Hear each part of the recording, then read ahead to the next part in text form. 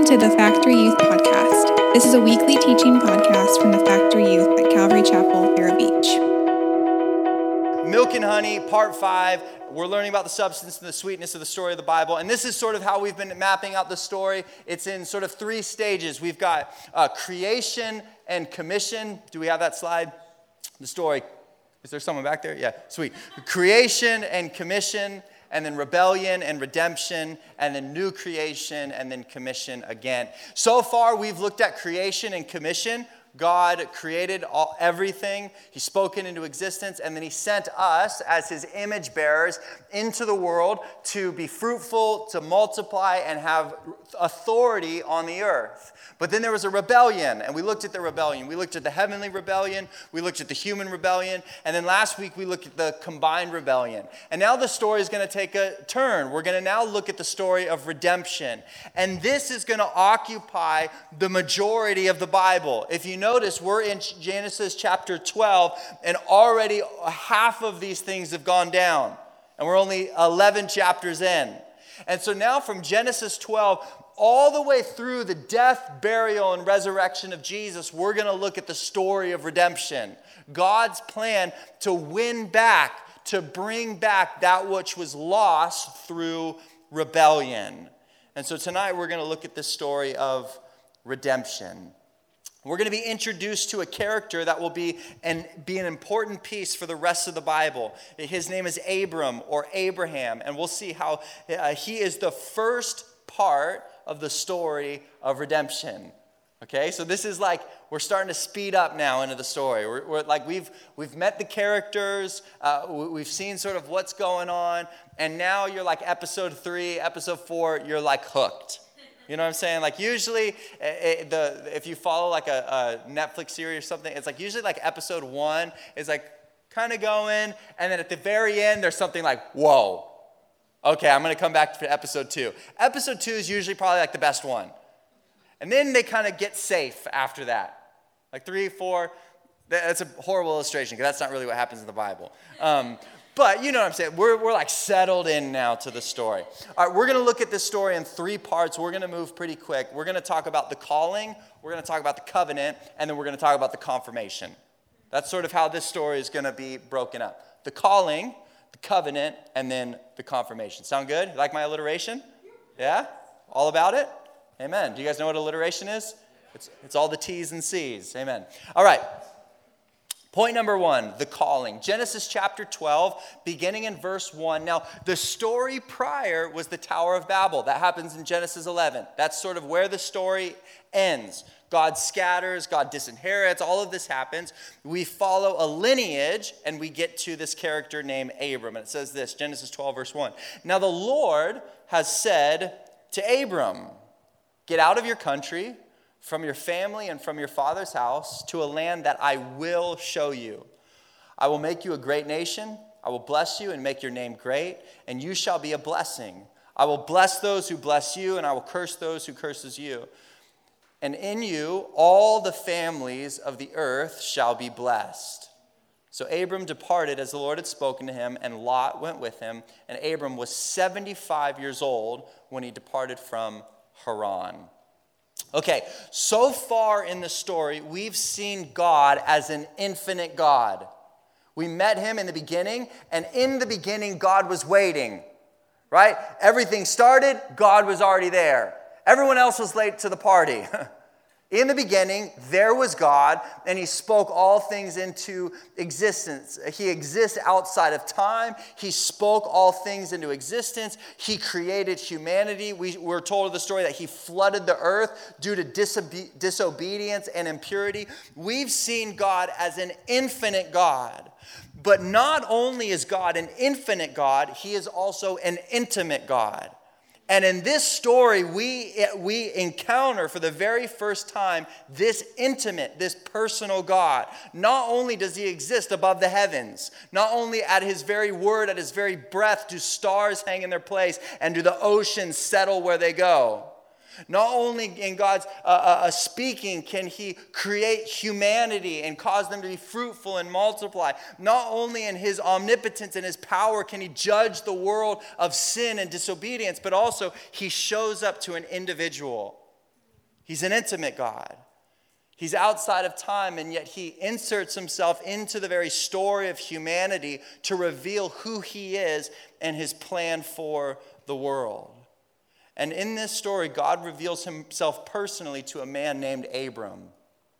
And he chooses Abram to be his person, his chosen person that would be his people, that would bring a blessing to all the world. Remember last week we saw that God scattered and disinherited the nation, and now he's choosing for himself one nation. And the interesting thing about the nation that God chooses is that it's a nation that doesn't exist. Right, so he scatters all of the people. We're told that they go all over the place, and that there's actual nations, there's people groups, there's family lines, and then we even read of Abram's family line, and then it ends abruptly at Abram. His story ends here because he's 75 years old and he has no children. And yet here God is, he chooses a nation that doesn't exist. He's an individual man with his wife, 75 years old, has no kids, and he's an idol worshiper living in southern Iraq. This is the character. And yet, this is the person that God chooses. This is the one that God reveals himself to. Why? Well, because God has a plan. And even when it doesn't make sense, or even when we can't see what God's doing, that doesn't mean he isn't doing something. All of a sudden, God shows up on the scene. He chooses Abram, this idol worship in Iraq. He says, you're my guy. I'm going to use you to be a nation and to bless the nation. Well, I don't have any kids. I'm not a king. I'm not a leader.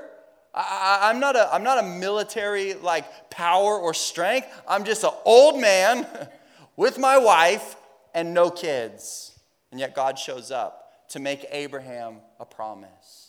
Now notice the promise. This is it sort of in 4 parts. It's to leave, be changed, receive a blessing, and be a blessing.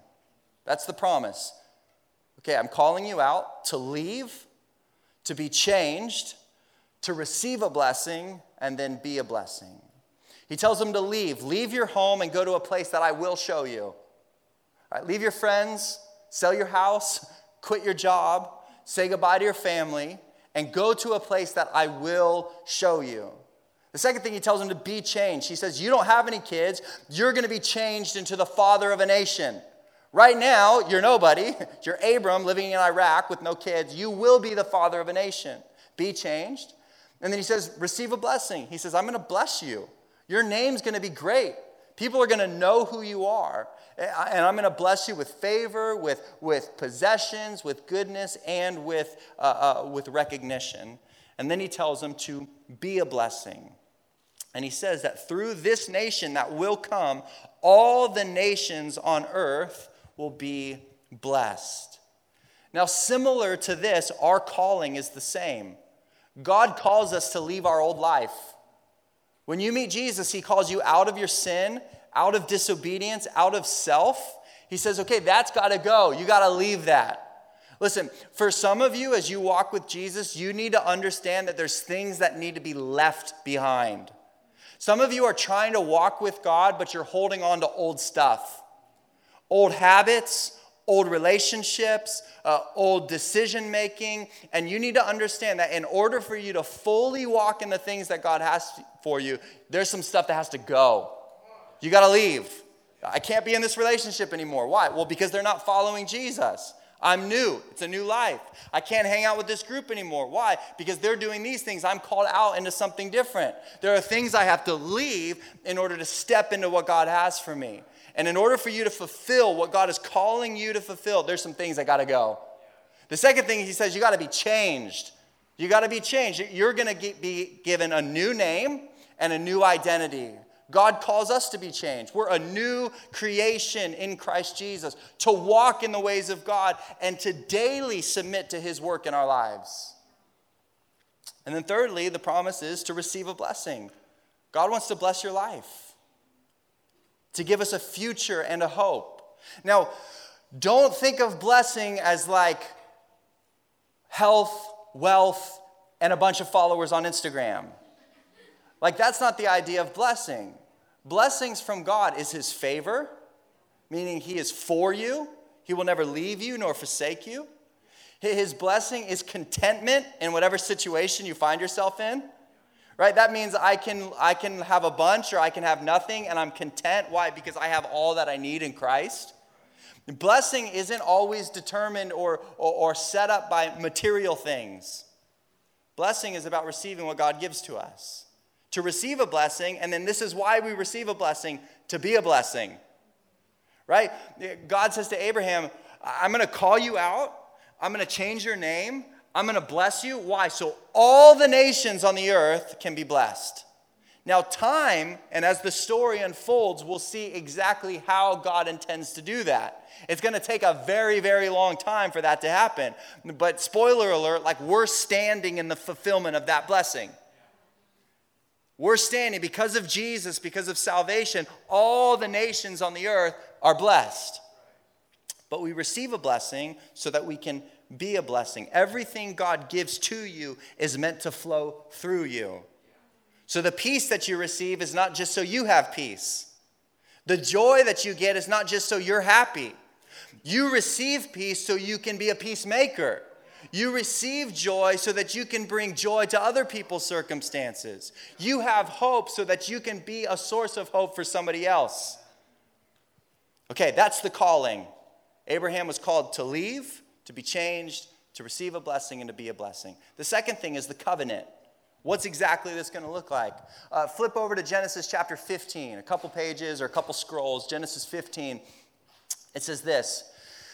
After these things, the word of the Lord came to Abram in a vision, saying, do not be afraid, Abram, I am your shield, your exceedingly great reward. But Abram said, Lord God, what will you give me, seeing I go childless, and the heir of my house is Eliezer of Damascus? Then Abram said, look, you have given me no offspring. Indeed, one born in my house is my heir. In other words, it's not my kid, but it's a part of my household. And behold, the word of the Lord came to him, saying, this one shall not be your heir, but one who will come from your own body shall be your heir. Then he brought him outside and said, look now toward heaven and count the stars, if you are able to number them. And he said to them, so shall your descendants be. And listen to this verse.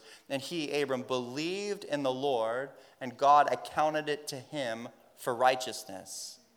Then he said to him, I am the Lord who brought you out of the Ur of the Chaldeans to give you this land to inherit it. And he said, Lord God, how shall I know that I will inherit it? Okay, so from this time, more years pass, and God doesn't give Abram a child. In chapter 17, we won't read it, but it happens in chapter 17, God doubles down on the promise. Okay, up until this point, God shows up and he says, hey, I'm going to make you a great nation. Then he shows up in chapter 15 and he says, actually, I'm going to give you descendants more than you can count. He takes them out, and I imagine that scene it's very interesting how this whole thing would have played out. But there God was in some sort of visible manifestation before Abram. He takes him outside, out of his tent. He points up to the stars and he goes, start counting. 1, 2, 3. I wonder how many God let him get to. 575, 10,002. Count them if you're able to. And then he interrupts them. He says, more than the stars in the sky, you're going to have descendants from your own body. You're going to have children. Then, God shows up again in chapter 17. He is yet to fulfill the promise, and he changes his name, literally, from Abram to Abraham. Now, Abram, it means exalted father. That's what the name means. Okay, so little Abram was born, and they looked at him as a little baby, and they're like, oh, he's so cute. What are we going to name him? And his dad's like, exalted father. Okay, that's interesting. And then Abraham lives. He grows up. He gets married. He doesn't have any kids. He gets old.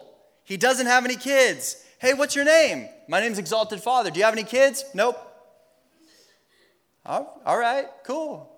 God says, you're going to have descendants. Then God shows up again and changes his name from Abram, Exalted Father, to Abraham, which basically means the father of the nations.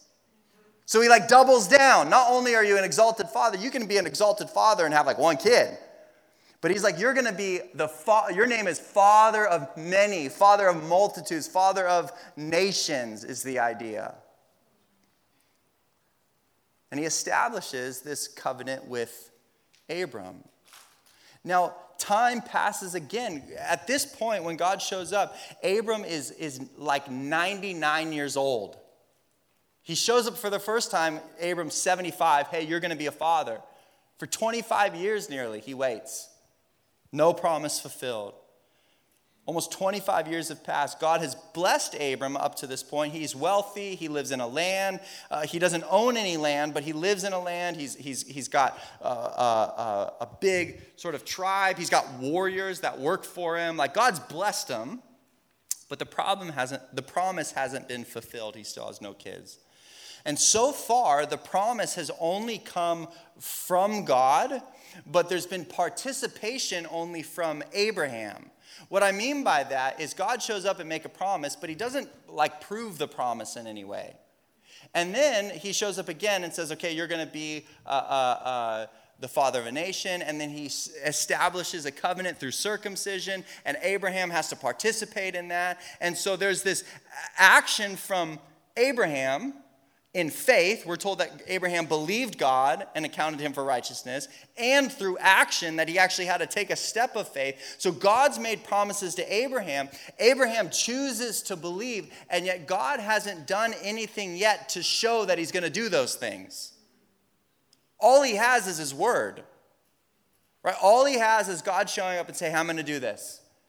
And Abraham has to just live, and we're told amazingly that Abraham had faith. And I think the application for us is in the same way as we walk by faith, not by sight. Right? Like we don't have to have like everything going in order for us to believe it. Like God can say, you have peace. You can have peace. And maybe you're feeling anxious. You're like, well, I don't have it. Does that mean God's word isn't true? No, it means that we have to trust God that he's going to provide what he says. And we have to learn to walk with him through whatever we're walking through. I wonder what promises God has made for you that you have to believe and act upon before it comes about. Maybe it's peace, maybe it's purpose, maybe that there's community or family. You've got to believe and you have to act. This is Abram. He's heard it, he's believing it, and yet nothing's happened. Then the final thing, point number 3, is we see the confirmation. Flip over to chapter 21 now. So God shows up, he picks him in southern Iraq, he's an idol worshiper, he says, you're going to be the father of the nation, you don't have any kids, and you're old, but it's going to happen. Then God shows up again to confirm the calling, and Abraham believes him, and he obeys him. He steps out in faith. Okay, I trust you, God, I believe it's going to happen, and we're told that that counted for righteousness for Abraham. Now we're going to see God fulfill the promise, verse 1 of chapter 21. And the Lord visited Sarah, that's Abraham's wife, and as he said, and the Lord did for Sarah as he had spoken. For Sarah conceived and bore Abraham a son in his old age at the set time of which God had spoken to him. And Abraham called the name of his son who was born to him, whom Sarah bore to him, Isaac. Then Abraham circumcised his son when he was 8 years old, as God had commanded him. So here we have God showing up and giving Abraham and Sarah a son. God keeps his word. But the promise isn't fulfilled. The promise is that he would be the father of a nation and he would possess a land. And neither of those things happened. Abraham had one son, and the only plot of land that he owned was his grave. And those promises will never be fulfilled in Abraham's lifetime. He's going to die with one kid, and his plot of land is going to be where they bury him. That's his legacy when he dies. That's what he has when he exits this earth and he steps into eternity. But the son was the proof that God's promise would be fulfilled. He can trust God for the future because he was faithful in the past. He can trust that God's going to do all that he said because he's been faithful to do what he's already said. And so he can trust, okay, God, I'm gonna die without you fulfilling the totality of the promise, yet I trust that you will fill it. Why? Because look at what you've done. You've called me out, you've changed my name, you've brought me to a land, you've given me a son, and so I can trust that you're gonna do what you said you're gonna do because of what you've already done. God is redeeming humanity. That's the point, right? God establishes a relationship. He creates image bearers. He has a relationship with them. They break it because of free will, because of disobedience, because of deception. They break it. And now God, okay, I'm going to continue my plan. It's going to take a little bit longer, but I'm going to redeem humanity back to myself. How does he do it? Well, he chooses one person to show his glory and his goodness to. What's God's plan for redeeming humanity? He chooses one person to show his glory and his goodness to. And this will begin to push back the kingdoms of darkness by establishing a kingdom of light through him. And listen to me, God does the same thing now. He's redeeming humanity. How? By choosing individuals to be the light of the world and to share the hope of Jesus Christ. God wants to redeem your family. How? By choosing one person in it to be sold out for God. God's placed you in a family. Maybe you're here tonight and none of your family knows Jesus. And it's so easy for me to be like, man, God, would you just show my dad how good you are? Or show my sibling. Listen, he's shown you and he's placed you in that family. And now you are to bring the gospel into your family. He wants to redeem your school. How? By sending one student that will show the love of Christ and do all things for his glory. How is God going to transform Vero Beach High School or Charter or Gifford or Storm Grove or wherever it is you go? By sending you to it. With the hope of the gospel, being the light of the world, to say, I can follow Jesus. And even if I never see it in my lifetime, I'm going to plant the seed and I'm going to begin a legacy. He wants to redeem your hope. Maybe you feel broken and lost and confused and hurting and you're like, I don't know if I can go on. He wants to redeem your hope. How? By helping you see that your life is bigger than yourself and he's created you on purpose for a purpose. How does he redeem your hope? Well, by zooming out and going, actually, your life matters. Why? Because you're a part of the kingdom of God. And that is God's plan. The church is God's plan to redeem and restore the earth. And he's put you in it. And he said, you have a hope, you've got a message, you've got a calling, you've got a gospel. Go and be a part of it. In the same way, God chooses one person. Okay. I just imagine like this, it's just such an amazing scene. All of this wickedness, the flood and Tower of Babel and crazy stuff is going on. We talk about Nephilim and all sorts of weird stuff. Okay, God, what are you going to do now? Abraham. A 99-year-old dude.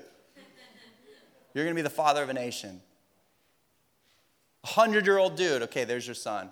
Let's get to work. And now through this, and we'll follow some of the important characters as we move through the story, but through this family, through this guy, God, little by little, is redeeming the earth back to himself. Ultimately through his son, Jesus, who would be the fulfillment of this promise so that all people could have a restored and right relationship with God. God pushes back. He redeems once again the hope for humanity by choosing one person. I just want to encourage you tonight as this is our back to school night, as you're going back to a new season and a new semester, how does God want to transform our community? By choosing one person. And I just want to encourage you, be that person. Be that one person. Okay, even if nobody else around you says, I'm going to do it, be that person.